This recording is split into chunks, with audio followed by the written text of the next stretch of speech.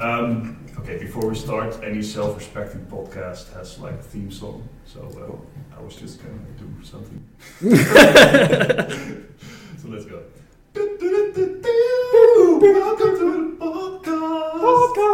the podcast. Nice. Okay, hello, welcome to our very first episode of Public Void Update. Thank you.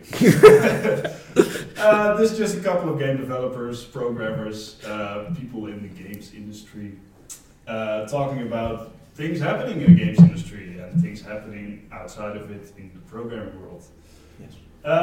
So yeah, before we start, I think it's nice if we introduce ourselves so people know who we are, where we come from, stuff like that.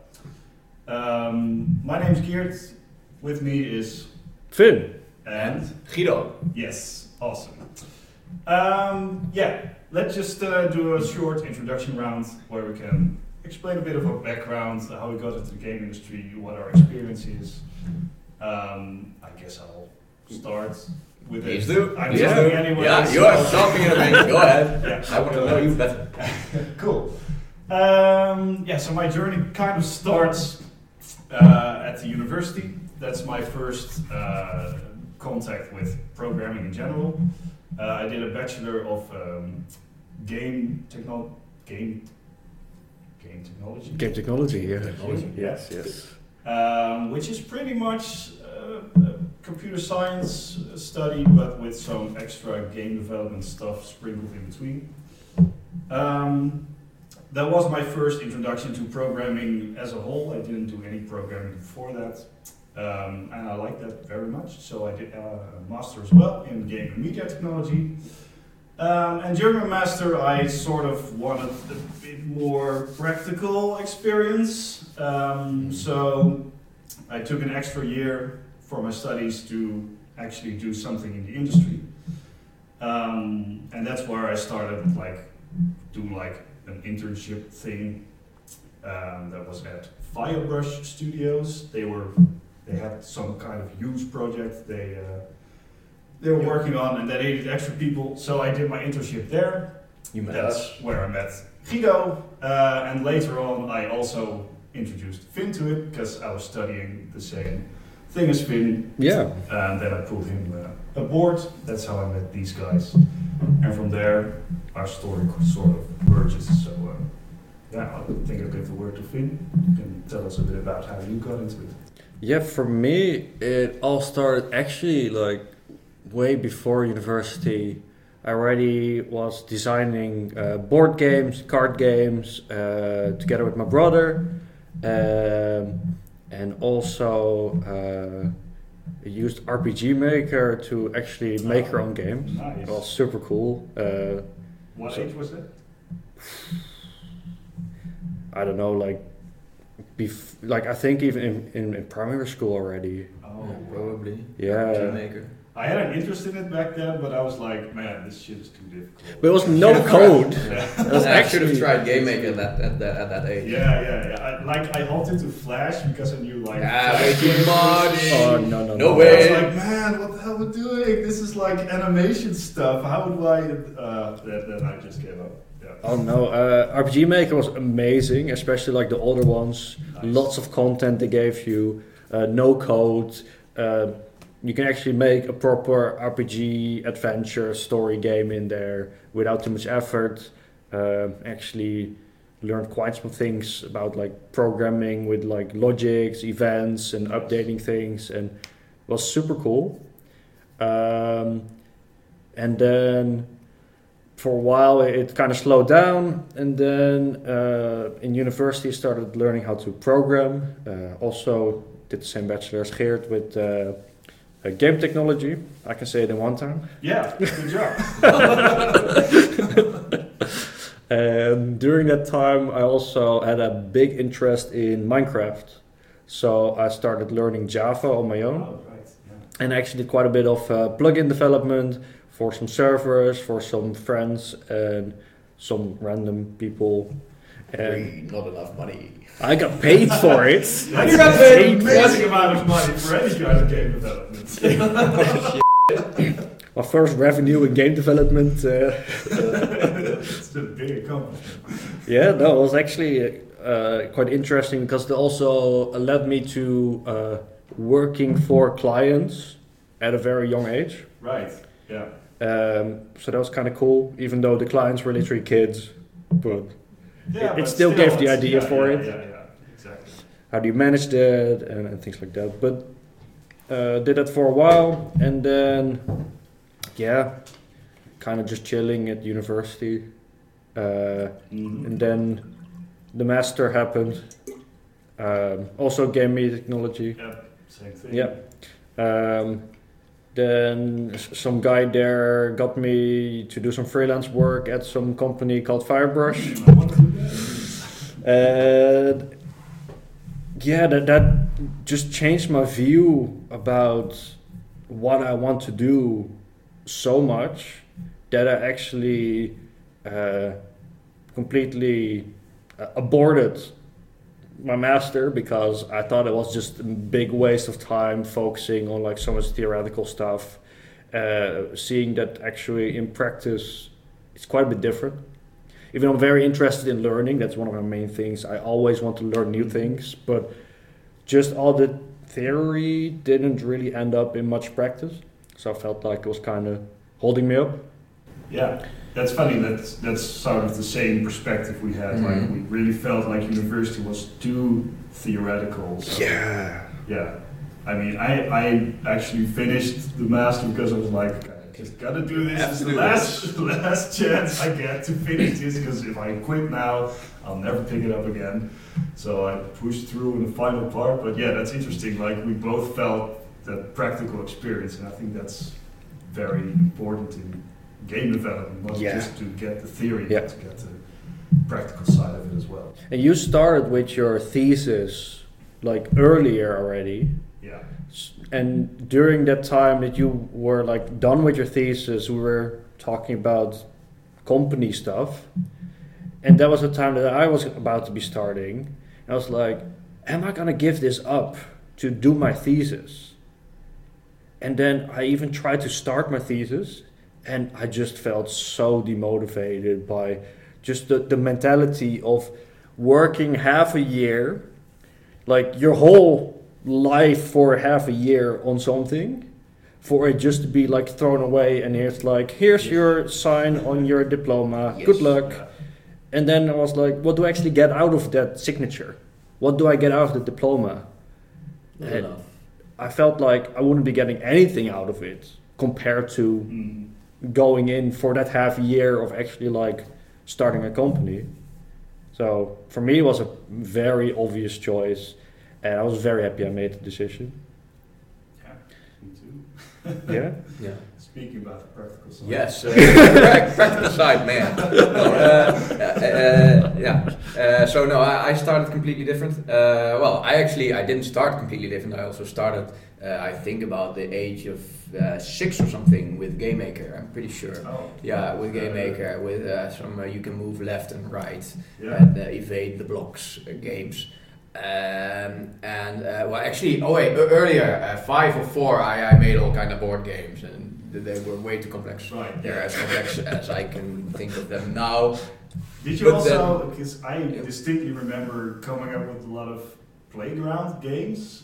That was my main game design brain in primary school. Nice. Did you also do that, or did you? A little bit, but it was not much more than just than circling around a ball trying to dance so there would be rain or something. Right. So and like there being monsters and we having to defeat them, and so it's more story-like. It wouldn't be very mechanically game-like. Right. Yeah. But yes, we went into the with the group of friends. We always went to defeat this or that monster or whatever, and we took sticks and we were swinging in nothing. And I was always the one instigating this shit. Yeah. So, Yeah. So it But were you the wizard? no, not yet. Okay. Later. That's And actually, my brother. Yeah, so I have it's just one of the themes I really love is wizards. I will make a lot of wizard games in my life, that's for sure. But my brother also likes wizards, so it's not completely. I wasn't alone in there. No. I started out young. Before I went to HKU, which is a school, Utrecht School of Art, for the game design course.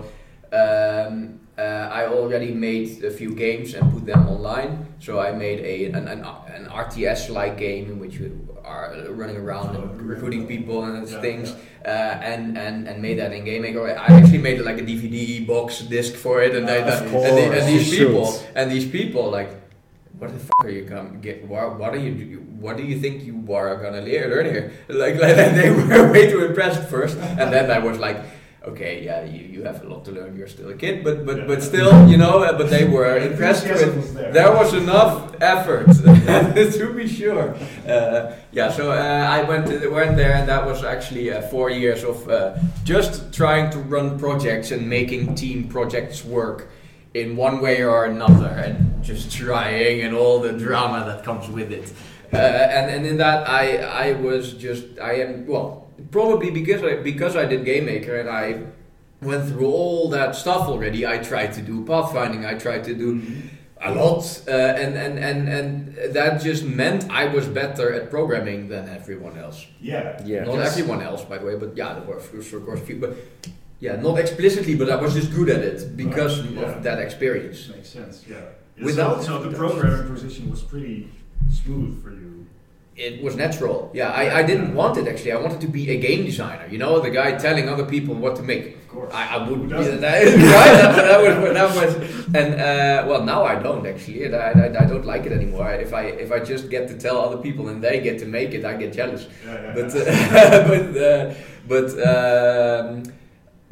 So I got to be the programmer. I got to be the programmer all the time, and then I learned programming even better. And then after that, I wanted to make my own studio. So with a friend, I made a game that took way too long and made not enough money. And then I did more freelance things which went actually a lot better, which was also with Firebrush Studios and some others. And in a big freelancing gig where I was a lead developer, I met you, and then became not the lead developer anymore because of circumstances. And me, I don't know, everything going down the drain. So that happened, and now I'm very happy to work at Wickle as a game developer, and also doing a lot of company stuff. But the company, I would never want to grow into not programming anymore. I cannot do that. Yeah, I distinctly remember my first day at the internship at Firebrush. Guido was introduced to me as like the lead developer, and that was like really impressive to me. This guy's a senior developer. This guy. Then we sat down and did some stuff. I was like, okay, I can keep up with him. Yeah, that's nice. Yeah, it's very impressive the first time you come to a company and it's like, this is the lead developer. And it was quite a big team also, even at that time when you started. Sure. I was a bit young there. I was a bit young to be a lead developer there, I have to say. I have to admit, like, if I look at Ranj, at Ivo, who's there, he's a fucking lead developer, he's like, actually at the moment I can also be that for now. Like if there's juniors now, they cannot keep up. But at that, indeed. It was all a pretty junior team, and then there I was just the most senior of a junior team. Yeah. So more like that. You're the senior. It was actually the good choice. Like there wouldn't have been a better person at that moment. But holy shit, mistakes were made. But that's a story for another time, I guess. Yeah. Oh god, yeah. I remember for you programming was pretty easy to get into, transitioning from primary school, secondary school to university. I remember for me it was very hard. First year at university, I had zero programming knowledge. You just got thrown into the deep end of the pool. Good luck. Go make Pong, and I was like, what? I don't even know how this works. I just got a couple of lessons about the basics. Exactly. Was it the same for you, Finn? Yeah. Like I came into university with zero actual programming knowledge, Yeah. and making Pong in like a single class in like XNA mono game. Yeah. Like I'm actually, I'm not sure if I'm able to even do it right now to make Pong in a single class. Like that's just impressive, honestly. Yeah. Oh, it was a mess. Yeah. Oh, and I got stuck on Tetris. I couldn't display the next one. I just couldn't. It just didn't work. I put it in, I copied it over, and it was different. Theory, it should work. Yes, that's what they said too. Like the practical assistants, they all said, Yeah. I don't know, like it should work. And I'm like, yeah, but it doesn't, right? No, it doesn't. Nice. Okay, so how are we gonna fix this? And they're like, yeah, not sure. Yeah. Wow. Yeah, previously I also liked quick prototyping, right? And then you're in this phase like, I'm not a good programmer, but I'm a great rapid prototype programmer. You know, I can do something real quick. It will be pure bullshit, but yeah. Now it's not like that anymore. I couldn't program that fast anymore. Right. But everything is much better. Now it just hurts to program Yes. really fast and dirty. I physically cannot. Yeah, it's actually hard to rapid prototype. Yeah, because in your mind you're like already thinking, oh, maybe I gotta reuse this, or maybe this. Is You're just really hard making down the line. real model, right? You're typing like, this is what this object should consist of. Yeah. Instead of, I think I want this should work like this. Oh, then like this. Oh, then this with this. Oh, wait, then this is this.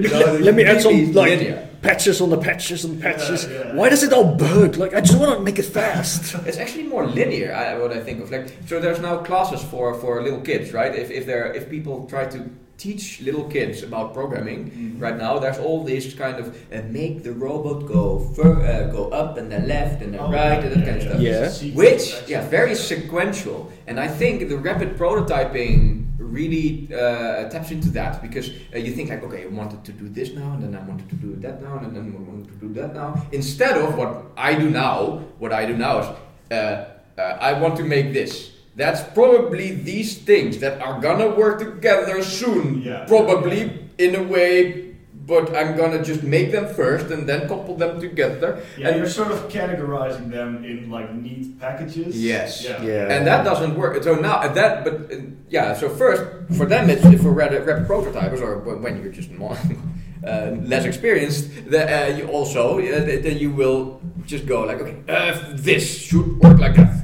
Okay, next time, what doesn't? Oh, then this should work like that, and everything becomes sequential, which makes it, faster, because you're not wasting time making other. And it actually shit. works immediately. Yeah. Because you just make the one thing that works. Okay, Exactly. just make the next thing. Okay, that works. Yeah. And when you are like, I just want to make this thing, it's like I need these 5 things to simultaneously fit together, and then it all works. Yeah. But the kind of like the lean way of getting like something minimal out there going, like rapid prototyping, kind of gets lost very fast in that, because you need like all these separate things. Yeah, it's true.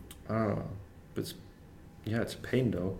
I want to quickly look back to, because I remember you said a thing about first you wanted to be a game designer. Yeah. That was my full intention as well. Like going to university, like I knew like I sort of had to go to university because I could. So you feel like sort of. Oh you know. Only when I motivation to actually do good in high school was, okay, if I do good, I can actually go to university. Right. So I want to go to university, so I have to do good. Yeah. Yeah, exactly. So once you unlock the university perk, you gotta do university. Yeah.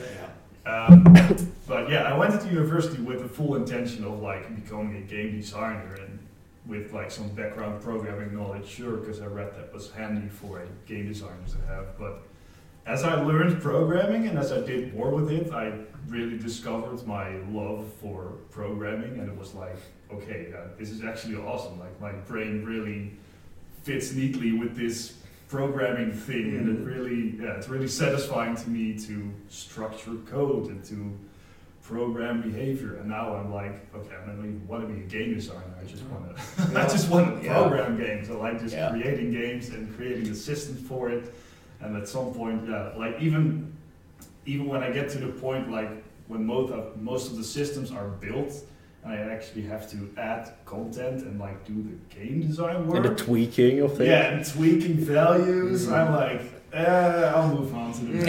Yeah. So Guido, do you have time? In a way, I don't dislike the game design parts as much, which is nice. Then we can work together.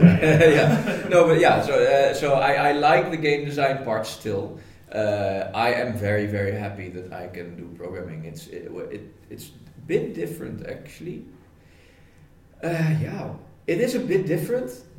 It is the same portion of your mind that you're using, but in a way, sometimes. Okay, there's of course the game design. Holy shit, there's a lot to do. There's the thinking of things part, and there's the balancing thing part. But so the tweaking that you are talking about is just a cleaning up thing. You're cleaning up your house. And this is fine. I can get into that, and it's mostly because I'm also product focused. Sometimes I want to clean house. Sometimes I want this game to work. It's really my top priority. And then it's simpler work. But I just put my mindset into I'm gonna zoom into this, and this is gonna be perfect. Yeah. It's just so tedious, though. Yeah, but you're in. This is going to be perfect mode. And that is where. But this, by the way, when you are working with IK and physics together combined, you get frustrated because perfect does not exist. But in all other moments, you can kind of get to your local optimum where you think this is perfect for now. But this is what it's just a focus. Like this is what I'm gonna do. And I know that there will be progress. That every little tweak will be progress, and that makes it nice. It's just less complex, of course. You don't have to look 5 or 6 moves in advance. You don't have to. Yeah, I think literally for that reason is that I went more into the backend systems. You gradually moved out of game development entirely. Nowadays you don't even touch Unity anymore. No, sometimes I do merge requests and it's like, I don't know what your guys' like standards are for this right now, but I would add it like this or maybe something like this. How do you capitalize this nowadays? Yeah. Did you also go into university with the intention of game design, or was it always? No. In high school, in the Netherlands, high school, after your third year, you have to pick certain courses and a direction you want to go to. And for me, I really needed some motivation to pick anything. Yeah. So I found there was like the second year or something they would be doing game technology, and I was like, okay, what do I need for this? Oh, I only need this one thing. So I just picked that one thing, which was the hardest math you can do in high school, and for the rest, geography, economics, some business courses. I wanted to do like some arts and crafts courses that also would have art history with it. But there were not enough people that wanted it, so I actually had to pick a proper course for it. It was a pain. But no, I totally did the research at that time already and was like, okay, this is just full computer science with like some like magic sprinkles on top that do some game things. So you had your mind set on that specific study pretty good? Yes. Yeah. Right. Nice. That study was literally my motivation to finish high school and actually do properly. Right. I picked 5 or 6 studies that I could have done. So I wanted to be a film director first. That was my first ambition. Right. Film director. That was at the Film Academy, which is way too high. Very prestigious. Very fucking prestigious. And I was just a kid. No way. No, if I look at myself then now, I would never have admitted myself to that. And I'm very happy because, I don't know, it wouldn't have been good for the character, I guess. But documentary making, music composition. Oh yeah, and then the MBO study for if I could not get any study to work as a backup, and then the game design. So I only got admitted to the sound, the music composition, and to the game development. Was this your first choice though? This was my second choice. So I liked games because it was actually, I must say, I'm very happy because it combines a lot of things. So I like music, and music conveys emotion very well, and then there, and then imagery and then video conveys story as well, and games does that. Plus combines everything plus and more with interaction and immersion and so yes, I was and of course it has a lot of just traditional teamwork stuff that's in there, so I'm very happy with it. Yeah. For me, the second choice was history. Oh something entirely different. I fell asleep during the open day, so that was for me a big sign that was not the right thing. Oh no, next to my mom in there. I remember the moment I wanted to become a game developer, because it was like there's 6 years in high school here. So it was like my 5th year that I actually narrowed down on like the game development bachelor. And that was when I finished Half-Life 2.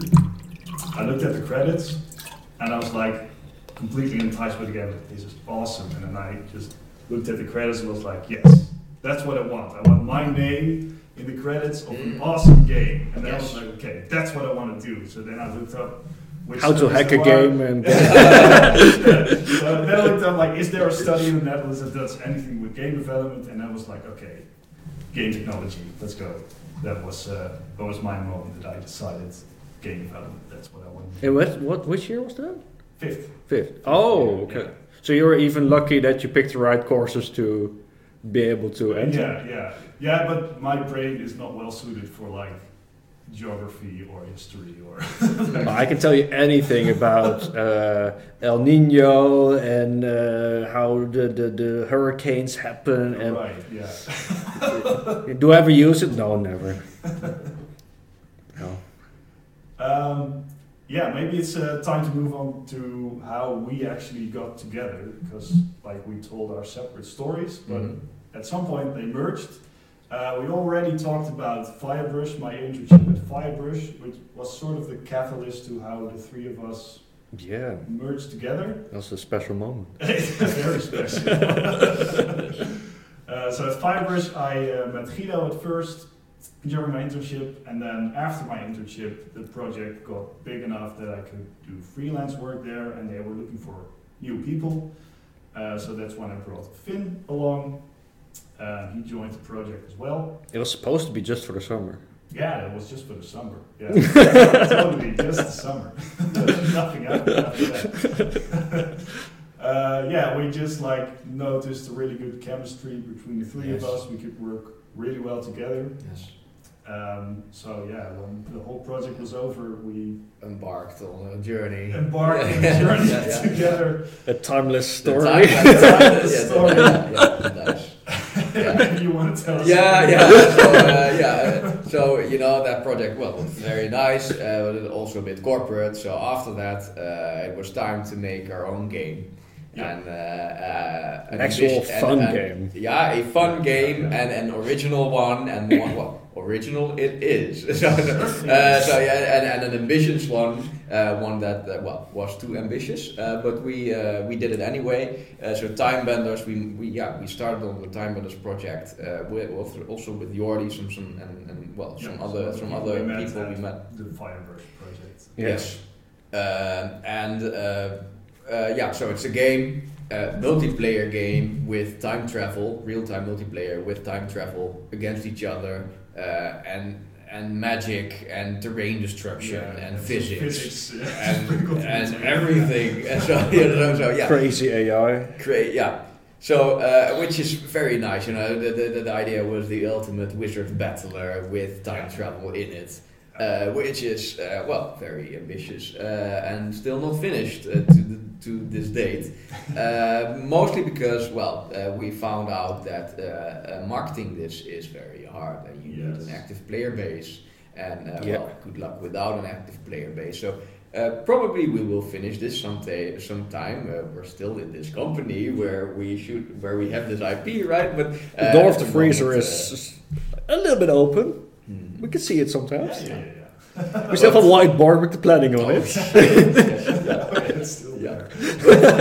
We're not gonna. Yeah. So we went on this, and after a while, of course, like how that goes, you notice no. And money is running out and time is running out, but where's gonna be the money? Where's even the idea of money?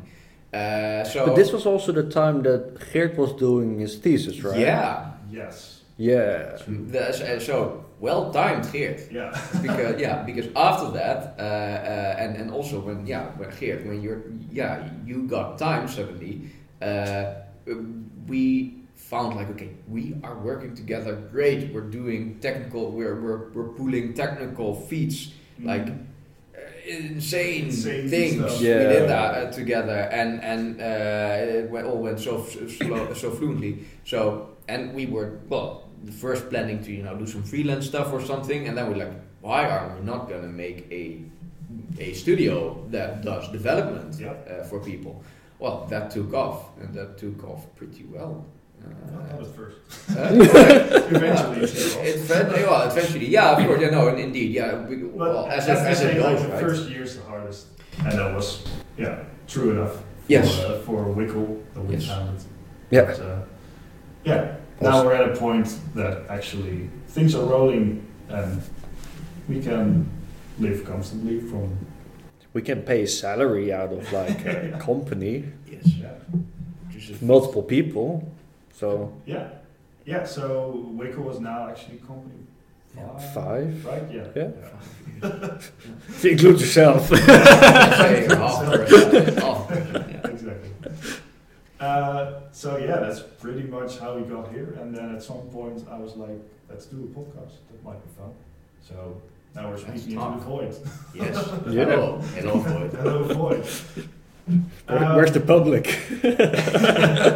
No. It's not public yet. If anybody's listening, hello. Is anybody out there?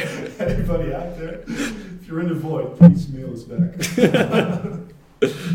Send Schrödinger's cat. Right. I think that's enough for introduction. Yeah. That brings us to where we are today, sitting at a table, speaking into a microphone, hoping somebody listens. Well, we know you are listening. Maybe I'm talking to myself right now. You just have multiple personalities. You just talk to yourself. Yeah. All right. So I think it's time to move on to the next segment. I thought it would be fun to look at the gaming industry as a whole and newsworthy things that happened the past time. So I asked each of you to look up an interesting article, something we can talk about. And I found an article that's very, how do you call it? It's very spot on to what I'm doing in my free time as well. So that's very nice. Yeah. I found this article that there's going to be an AI powered platform. A platform for making AI powered art, and that got a lot of funding. So and that's has been on my mind for a long time, right? AI is hot anyway, right? It's hot, and it's sometimes scaring me. Okay, holy shit, what will people have to do? Humans need not apply scenario. Mm-hmm. But in this way, it's actually nice. So what their platform is allows you to train your own model on whatever images you made and try to and it can then generate things in the style that you made, which is very interesting. It makes feeding that model a different art form. So right. So it's not like Stable Diffusion. Stable Diffusion, well, there's of course the debate, the big debate for artists. Stable Diffusion is pretty much stealing from other artists. Right, do you think, or is it? Well, I don't agree with the stealing part. I think it's like the way it's like trained is not clean. I totally agree with that. That they should have totally approached that differently. But yeah, in a way, it's still unique works. Like I've seen some like references and things like that. Like, oh yeah, like look at this is totally like this with like some small changes. And then I'm thinking like, yeah, but a lot of like, I'm not saying that all artists are like stealing work or whatever, but a lot of artists also like train by being inspired by other people and trying to follow how someone else is drawing. If you think like, oh, this person makes like amazing art, I want to make something in their style, or like tracing it and then like altering things. So from that perspective, I feel like stealing is a big word, but on the other hand, they literally scraped ArtStation and whatever without permission and whatever. Things without permission. And it's very awkward, especially when like your signature gets like AI generated onto things. That's painful. It's like that's kind of awkward. Yeah, and a lot of artists are fearing that they might be put out of work by the AI. I've already read several articles of like artists being accused of using AI generated content while they actually just put in a lot of hard work to create something amazing. Oh damn. So already there's like this awkward gray zone, like okay, if artists are getting accused of using AI generated art, then they might as well use AI generated art, or it's really difficult to at some point discern between the AI generated art and like the real original art. Which will get harder, of course. But what you're saying, like if this one is where you actually like feed things into it and it can create more in that style and things like that, then it becomes more of like creating the perfect prompt, but then by actually creating the best input art to generate the best more of it. Similar it's like art. Prefab stuff. You literally make some templates and you try to get it to so in the prefab you need to have the most crazy things together that you feed the AI the most possibility and opportunity to generate things, because if you think about prefab buildings, they're often very bland and basic and ugly because the prefab pieces are very simple. But if you actually have nice, interesting, cool prefab pieces, you can actually make something cool with it, right? Yeah, and I think like the AI generated art is always, at least for now, dependent on like a lot of input and training data. So like I imagine down the line, years from now, the AI generated art probably tends to blend together, because the AI generated art might use AI generated art as its training data. So like eventually everything is sort of samey, I think. So maybe like the position for the actual artists out there is to create really original pieces that the AI generated art hasn't seen yet or couldn't possibly come up with. But I'm really wondering if there's if AI generated art gets really good, if there's enough of a margin for all the current existing artists out there. Which is well, I kind of feel bad for them. It's bad. For certain. Especially if they get accused of using like that's art. If they did, that's awful though. That's awful. Like you put in a lot of work to create this amazing thing, and someone is like, "Oh, just put in a couple random words and I got this, and it looks pretty similar." But in a way, it kind of feels like developer that's getting blamed for using open source software. It's like, maybe it's like a position shift that needs to happen culturally. Like for development, it's already very common to just reuse other people's code and use generators. If you can code, ask yeah. ChatGPT for a snippet and it works, well, nice. Yeah, it's more You did about well. putting the pieces together rather than like coming up with the individual chunks themselves. So. Literally the other day we were talking about, it might be nice to have a Discord bot that automatically posts a message in a channel if a merge request gets created. Yeah. And I was like, wait, I can just put it into ChatGPT. And I was like, Yeah, something it's like this? not- I was yeah. like, Yeah, sure. yeah, should work, right? Yeah. Yeah. Yeah. Nice. And that's Yeah. like, does it actually take work away from other people? In this case, not. No, Not really. Yeah, and of course, shifting a little bit to developing to programming, I might get afraid to even future developments where transformers even get better and better, and you can really let them generate much bigger stuff Yeah. in a way that might make me more obsolete for simpler tasks, things we could now do, and then get money for doing that. You literally Not ask it, doing it. can you make an app like this and this and this and should do this and Yes, have these servers with it, and can you also just deploy it onto the store and and then it does. hook it. monetization into it, and then it's there. Not impossible that this will happen. True. Uh, But like That's a good company idea, though.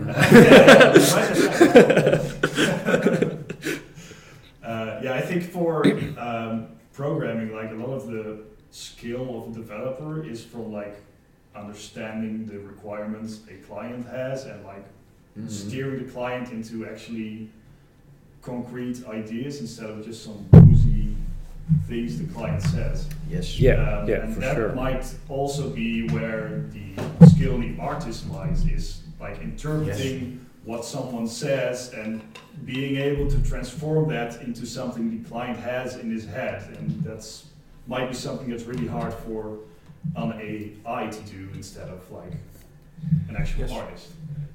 But I think programmers are very well versed at Googling already, at exactly knowing what to put in to get the results that you want to get out. Yeah. And in a way, that's kind of like controlling the prompt, controlling the thread. By being like, I see you doing this, then I need to reframe this in this way to get a different response that's more into the direction that I want. Yeah. Are artists also, because they think way more creatively and they I hope think more like visually and kind of like that direction. For them it might be like a big step to actually be getting into how to get the prompt, how to tweak the prompt to get actually the result that they're looking for. Maybe I'm overgeneralizing here. Yeah, but I think like a lot of the job of an artist right now is like understanding clients and being able to transform their prompts and ideas into actual art. Yeah, they're the AI generator right Yeah, now. right now they're the AI generator, and I think they might be able, because in their head they're already transforming it into concrete ideas. And okay, so he has like certain feelings he wants to evoke, so I could like do for something aggressive, a sword or something. I don't know. Like in their head they're already translating. I think so. It might not be that big of a step to put that into an AI and generate art that way. Yeah. It would be interesting though if artists start training a AI model in their style so they can optimize their own work by just using a generator for their own style for work for clients, kind of like that. Yeah.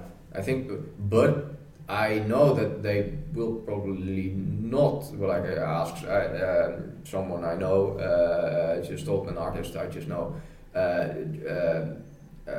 told me AI like generates stuff, and it's good enough for some people, I guess. But the joints are bad, and it doesn't understand this, and the shit is bad. It's people think it's good enough, but it's bad, and that's frustrating for the artist. I completely agree, because also as a game designer and a game developer, like I don't know, just mediocre games. I don't get happy from them. I also don't get happy from mediocre shit.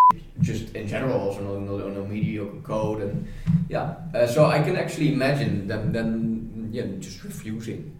Like, you want mediocre shit? Yeah, generate it yourself. Yeah, I would if I would be the artist. But I think that's where it becomes from more of like a broad thing to more of a niche thing, where they might even be able to get like way more money out of the work they're doing because the quality is so much better. Yeah. Hopefully, if people are really looking for quality, but that's the thing. People are not always looking for quality. I would think Actually, down the often line, not. it might actually translate into like if a company only uses AI mediocre generated content. I think down the line, if they switch to high quality content, their end customers will also be happier and more enticed with whatever product that company is selling. So I think down the line, it's probably profitable for companies to actually hire proper artists instead of using. Yeah. It's like rapid prototyping for art. Yeah. Just get something good enough to like get a feeling for it, Yeah. and then change it with proper art. Right. Yeah. That's an interesting approach. It's like even more first line. Yeah. Something like that. Yeah. So instead of programmer art, you actually see something that Like looks a also- little bit better. Sort of like. I don't know, like the joints are bad, and I don't know what grows out of that, but yeah. Yeah. I don't know why his face is upside down, but it gets the feeling across. Horror game. All right. Yeah. Let's move on. I'll. Yeah, you go. Sure. So Ubisoft is in. Trouble is a big word, but Ubisoft lowers its expectations and cancels 3 unannounced games, and that's mainly due to, like, they see a decline in their revenue. Yeah. And I personally think that's because they went really hard on the games as a service model, like a couple of years back. Yes. They were praising that into high heavens, like, okay, games as a service, that's where the future lies, that's where more profits lie. And I think as a result of that, a lot of their games gone sort of samey, like the Far Cry and the Assassin's Creed, like they use the same formula with like this big open world and all these waypoints you have to go to and all these parts you have to explore. Kind of the depth of the game gets lost in it too, though. Yeah, that's what I think. And maybe at this point, like people sort of got tired of it. Like, okay, all these games are pretty samey and not really excited for the next release because everything is designed to be like a really long, dragged out experience because they want people to play their games for a long time because they want it to run as a service. So people play games for a long time and then they can sell them stuff along the way. And that worked for a little while, but I think at some point it dries up. People just get tired of it and they just want something original and something enticing. You thought they would have learned their lesson after Assassin's Creed went all samey. Yeah. They took a break, or like, okay, we need to redesign Assassin's Creed from the ground up as a game as a service. But then in brackets, forget that part. Because I think it was Origins, right? That they released then after the break as the first one? I think so, yeah. And that was, as far as I'm aware, quite a big success. Yeah. But then, instead of with one game being all samey, they made all of their games samey. Yeah, yeah. Which is kind of a weird sort of approach. down with that formula, and they're like, okay, this works, let's do that for everything. And now everything's sort of the same, and Yeah. profits are declining. And I think they really gotta change something up to, make their audience excited again about Ubisoft games. I don't know. Sounds a bit like being a big established company, and then taking too much of a break, trying to solidify too much in a place that should be creative. Because being completely solid, having completely the same formula. Well, it kind of works, right? I don't know. There's so many Netflix series that are completely fucking same. I don't know. Yeah. So it kind of works, but I am very glad to see that It doesn't always. Like, Yeah, and it just looks like, just a very normal thing that you see. Like, okay, something becomes big, and now they want to solidify, and everything stagnates completely. Yeah, true though. Yeah, they even announced that Skull and Bones, like their pirate game, that was actually one of the few games I was actually excited for because it was something else and there aren't too many good pirate games. But that got pushed back now because they have declining profits, and I hope they actually see that they gotta double down on like the new stuff to get people excited instead of doubling down on their existing formulas and trying to make that profitable again, because I just don't think that's gonna work the way it did 5 years ago. I guess they're in rough seas. It ties a bit. It ties in a little bit in what was said previously. So you can do a lot of mediocre content and then hire, or you can go for the good artist and try to make the good impression. You can go for a lot of mediocre. Like I think it's some point actually you just works. feed the Ubisoft formula into an AI. It just makes the next Assassin's Creed Pretty game. much, Just give the pirate tank and you get a pirate game. There is a bit more to it, but But it's in this, it's in the same vein. Like it's okay. It's fun, I guess, but it's nothing new. It's nothing to be really excited about. Because what was the last good pirate game though? Assassin's Creed Black Flag. Yeah. Maybe. Sea of Thieves was it the good? Sea of Thieves is pretty It was good. fun for a little while, Yeah. but then it got samey And then Microsoft also fired 10k people. yeah. Okay, that was a bit later. But yeah. One of my favorites in the pirate genre, it might be fully nostalgia glasses here. Was the Pirates of the Caribbean. I knew you were going to say It was amazing. But it's not nostalgia glasses. I picked it up like way later. It's still good. It's clunky as hell. Yeah. But it's actually still quite good because of so many different systems and the ship-to-ship combat. It's fun. Awesome. It's still fun. I just want a game where you can like customize your ship and like place cannons here and there and then like duke it out with other ships. Well, that's for the next Sounds section. Yeah. Exactly. In a way, so there is a trend, right? So Microsoft also fires people in game departments. So I guess, but you also see that. I don't know. You see big companies cleaning up their things. The revenue is getting down. Yeah, after COVID, they got a big boost. Yeah. Mm-hmm. Oh, that might be because. Yeah. And the acquisition from Activision, that's still maybe going through, maybe not. Yeah, I think actually the firing of the 10k people at Microsoft was just because they hired too many people. Because you saw like a graph, they hired like 50,000 people in a year, and then they laid 10,000 off. So it was like they went a bit too hard on the hiring of new people. Can imagine. Yeah. Okay, But also, I read though that a lot of seniors also got booted. Really? Yeah. Oh. So I'm not sure if it was new hire seniors or whatever, but actually like pretty senior game people were booted. Mostly programmers, I think. Yeah. Right.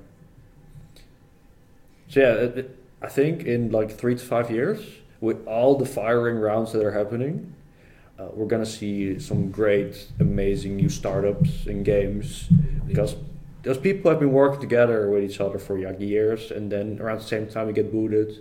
Yeah. You have a lot of other people that are actually like highly skilled. It happens a lot. Little bit lower number of like hirings in the big companies. Yeah, and they might be able to get something out quicker than something like EA. And get investments. Yeah. Because they have the experience. Yeah. Could be really cool though. Could be interesting. Let's see where we are. Another Couple indie of boom. years. Yeah, maybe the second indie boom. Yeah, would be quite cool. Yeah. Yeah, I'm excited for it. Yeah, cool. I hope they actually get original content out. We'll see. Yeah, we'll see. Well, I'm not sure what his real name is, but the guy calls himself Kobold.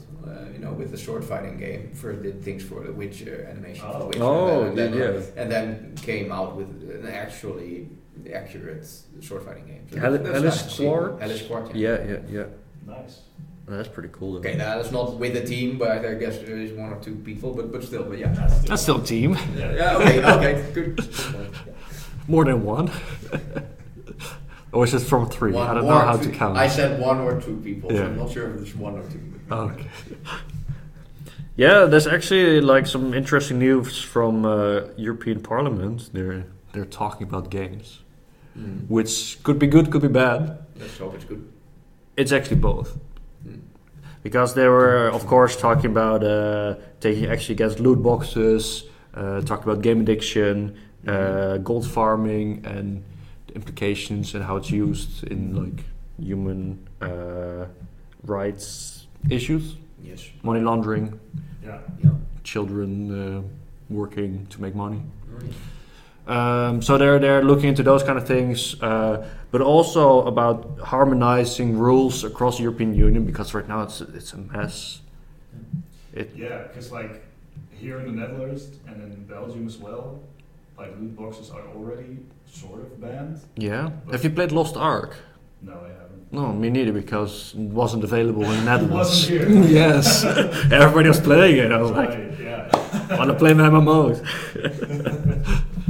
Yeah, but I think it's good to actually have like concrete rules across the board for the whole European Union, and then like, hopefully spreading it out across the world, because like there's a lot of harmful practices around loot boxes and just dark patterns. Yeah. With Epic Games also being fined. I don't know how much it was, but for the dark patterns in Fortnite. Right. And Fortnite is like pretty lean in a lot of ways compared to something like Diablo Immortal. Holy shit. Yeah. Yeah, but the big difference there is I think the focus, because Fortnite is of course focused on children. Yeah, true. And Diablo Immortals really has a more adult audience.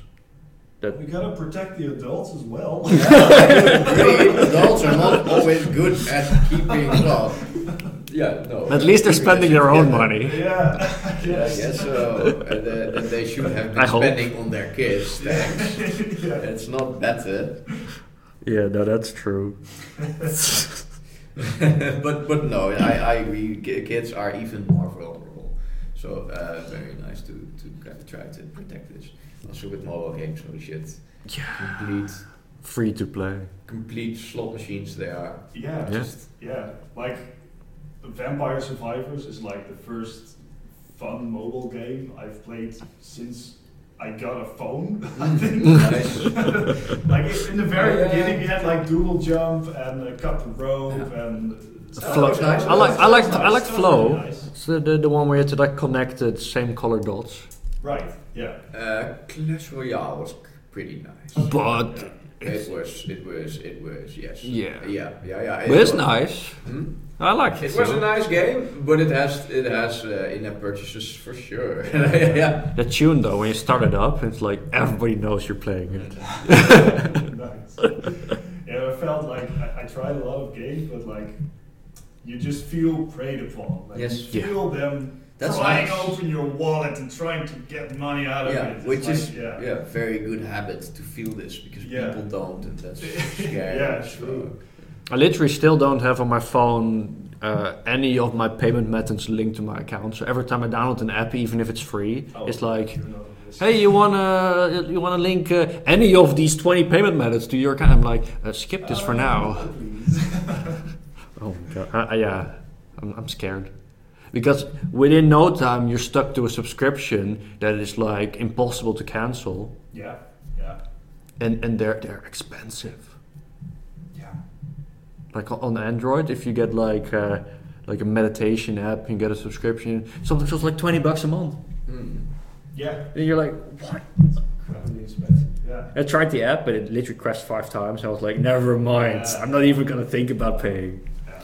But European Parliament also, as part of what they were talking about, and they actually voted on things. There was a strong majority in favor of actually getting things done. Yeah, that's good. Making it as easy for consumers to cancel a subscription as it is to sign up. Right. Yeah. Like, I don't have Amazon Prime, but I'm gonna call them out because I've heard that it's you literally, like, you sign up with one click, and to like remove the subscription, you go to like 20 clicks, dark patterns everywhere. You go to pages that look as if they were from 1994. You're like, I'm somewhere wrong. It's like, no, that's where you need to be. Wow. Yeah, that sounds really bad. Yeah. So that's why like people literally end up with multiple Prime subscriptions because it's just easier to have them than to get rid of them. Wow. Yeah. I wonder if they're also sparked by a lot of the crypto gaming projects. Because like there were a lot of scams during the crypto boom last year. They didn't say anything about it, but yeah, I can imagine like it sparked some interest in like harmful practices in the game industry, and you know how that robs people of their hard-earned money. yeah. No, I can imagine though. Yeah, it's literally games about money instead of games about, well, in-game stuff that you have to pay money about. But it shifts. It really has the focus on money. So the whole play-to-earn paradigm. Like, not to sound like old man yelling at the cloud, but like it used to be, games were like fun first, and then you could pay money for them and extra money if you found it really fun, and then Then horse armor came. Then horse armor came, and everything devolved into being about extracting as much money from people as you can, and don't worry about the game if it's actually fun. Just make it addictive and just make people pay for it. And I really hope at some point we can get back to, games being fun in the first place. Well, in the core, probably for a lot of people, this is still the case, right? True. By the stuff that I like. But there are way too many companies like actually preying on this addictive nature and just trying to scam people out of their money. Basically. During university, I read a paper about someone that did research into all the patterns that Farmville at the time had to get more people to play. Yeah. Because that's all they cared about. They didn't even care about like extorting all the money from people. Yeah, they just wanted everybody to play it. Yeah. Because then when everybody plays it, they're gonna earn money on it. Yeah. It was insane. Like literally, like reading it, you get scared and you're like, wait, this is literally something that makes me share with people. This is something like you literally saw at that time all the Facebook games that were like, oh, your friends inviting you to come over to their farm, or True. Yeah. if you come now, you get some extra milk or whatever it was. Like I didn't even play it. Man, the amount of times my mom sent me like Candy Crush. Oh yeah. Oh man. I know that this still is a bit the case. If I look at my father's phone and he did this Wordle game or whatever, and or Yahtzee, Mahjong things, and he gets through invites and then he does them actually. Like so for us this is over. Like I don't have this anymore. A lot of people still have this. So this is for me as well. Like it was like, oh yeah, that was then when I was 18. Still happening. This is still the thing, the push notifications. Send more push notifications. Get on top of them. It's still a thing. Yeah, no, that's crazy. I like not being in mobile development for now. Cue our next game. Yes, yes, I was thinking that, but still, I like not being in mobile games for a moment. Oh shit! But it was not all doom and gloom. Nice. They also recognize actually the value of the game sector, seeing that it's one of our primary markets, make a lot of money. That's good. Also making people happy, right? It's nice, it's fun. It gives me fun times all the time. Yeah, help with education, mental health, all aspects of life. They're even starting a European video game strategy to boost the industry and quote, help unlocks its full potential. Unquote. A nice way to do that would be giving lots of money to us. That would be nice. That would actually be very nice. Yeah. Well, it would probably mean a lot of homework and writing bullshit documents instead of doing our jobs, but still, indeed, if it's enough money, then it's worth. Yeah. Maybe we can do some creative, maybe like a Papers, Please, but then for subsidy, please. Subsidies, please. And then you need to feed your family, otherwise they die.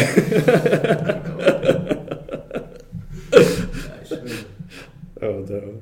And I might be coming up with a new European online video game award because we need more awards apparently. Sure. I mean, recognition is nice. Recognition, There are I many think, awards yeah. for movies and music, so you know. why not I throw do a couple approve of in this. there? I do approve of this. It's just nice to have awards then, and local and more and less local, and then you can yeah. I really like it. Before in the time there was actually no Dutch Game Awards. There were no awards. We could not have won an award. Yeah, true. Yeah. So We did win an award on we one did, of the events. but we couldn't have. We did. No, but Yeah, not the There was award. 8 awards. We didn't get a nice owl in the office now. Let's try to go for an hour someday. Would be nice. Yeah. All right. Speaking of games and new ideas, let's move on to our final segment.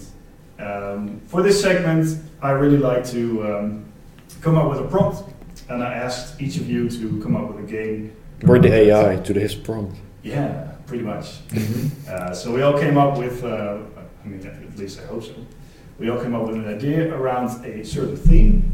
Because in January, I thought it was nice to have the Happy New Year theme. So really wondering what you guys come up with. Guido, what did you come up with? Okay, I come up with this. It's a game in which there's a new year all the time. It's multiplayer, and you have to kind of boast about what's gonna be your New Year promise. Nice. And you're gonna have to it's like poker. You have to kind of see you don't want to promise too much because it will cost you too much energy, but you want to have the best promise every year. Then you get the point. But it will cost you energy and some negative perks every time because you have to execute that and you have to be a better person actually, and that costs you energy. So you have to all the time try to be have just the best New Year promise for the year, but not do too much. Yeah, so it's not a good resolution, but it's a good enough resolution. Good enough. It's the best of everyone here involved, but not too much. Not too ambitious. But not too ambitious. One you can actually accomplish. Yes. Yeah. That could be like a fun card game, like Cards Against Humanity, but then sort of Yes. New Year's resolutions against humanity or something. Nice. Yeah, it still gets humanity though. Nice. Wait, so you try to kill people in that? So it's Yes. against humanity? Yeah, if that's your resolution. Picking up dead bodies at the abortion clinic. Nuke is kind of expensive. Okay, how can I do it cheaper? Nice. I like it. Cool. That's very cool, yeah. So my idea basically revolved around fireworks. And I peaked your idea. Might be pretty similar, but I was inspired by the card game. What's it called? Hanabi. That's actually about fireworks. So I thought it would be fun to have your goal be make the most amazing fireworks show. Mm-hmm. And it brought me back to the good old days of flash games where you had to, I think, launch a penguin or something or a bird, and then Get you as far as possible. Get as far as possible, and every time you completed something, you would get some credits, and you could buy a rocket booster and stuff, and you could get even farther. So I was thinking, okay, so first you put on a really mediocre fire show, and then from the income you get of that, you can buy new ingredients for your fireworks, and then maybe at some point you can combine them into a really awesome red galaxy-like firework, and then it gets more cool and more awesome along the way because you earn more money the cooler your firework gets, and that's basically the game. even that could work as a card game, I think. Nice. Yeah. So it progresses, right? You get better and better and better. Yeah, new stuff and cool stuff. Fireworks gets fucking insane at some point. Yeah, Nice. yeah. Nice. So now that idea, but with multiplayer. Yeah. You totally picked up my idea before you came up with it. I'm sure. That's why you wanted to go before me. I see. No, yeah. So I had the idea of fireworks game, pretty similar, also with like unlocking new things. But for me, it was not that you make your own fireworks show, but you just have your own rocket that you launch into the air. At the beginning, it's very simple. It just goes into the air, explodes. It's like single color. Yeah. But then you unlock new parts you can put onto your fireworks. So different ignition, so it goes longer, different fireworks stars, different patterns, different colors, and combining certain things together or timing it differently to like get certain scores, and based on those scores you get more things, unlock more things. But it's multiplayer. So in the background you see other people that are also playing it at the same time, launch their fireworks. So you're part of the show together. Maybe you could even have like a coordinated like run with each other. Like, okay, now you fire yours, and then you fire ours, and then you get like a real cool show. Yeah, for example, right? Maybe even like a Google Maps 3D view in this area. Completely different. But or do like with a stream, and then with the whole stream you make a show together, or things like that. That would be awesome. Yeah. But also I was thinking like browser Flash kind of style, for sure. Like not too involved, just keep it simple, just get it going. Like the good old days. Yeah, like maybe like pixelated art, like very, very minimal, but just by having so much around, like dark sky in the background, Right. and then shoot your fireworks. Yeah. I actually found viewed my game more as a card game indeed, not even as a computer game almost. You would probably just like this more as a card game. Yeah, nice. Yeah, just a party game played together. Yeah. Sort of reminded me of Powder Game. Yeah. Yes. Yeah, I was also thinking, Powder Game, but also as you know, so you can also make it completely different take on your idea, but like that you could also fail. That you could you're mixing shit and you're trying to okay, and now let's see, and then it goes or just it doesn't do anything, you know, and then you're really happy, like holy shit, it's a then some chain effects and stuff, and you know, like, and that you're really proud of that. It's more procedural kind of. It would be cool if it's actually like hard. If you have to think like a fireworks engineer, but then have to put dangerous stuff together in the right order, right, and then it gets more powder game as well. Yeah, exactly. Yeah. Like almost like Kerbal Space Program, you have to properly make a rocket, otherwise it just explodes on the landing pad. Kerbal Space Program for fireworks. Right. Multiplayer. Nice. Two ideas combined. There we go. Awesome. Cool. Nice. All right. Thank you guys for talking with me. Void. Thank you as well, you people. Thank you for listening. Thank you for listening. Void. If anybody's out there, thank you very much for listening to us ramble on about games and the games industry. Send us an email so we know you're listening. Leave a comment. Next time we'll send out an email. Leave a comment or something somewhere. And, or don't. Anyway, whoever you are, we hope to see you back next time for the next episode. See ya. Bye.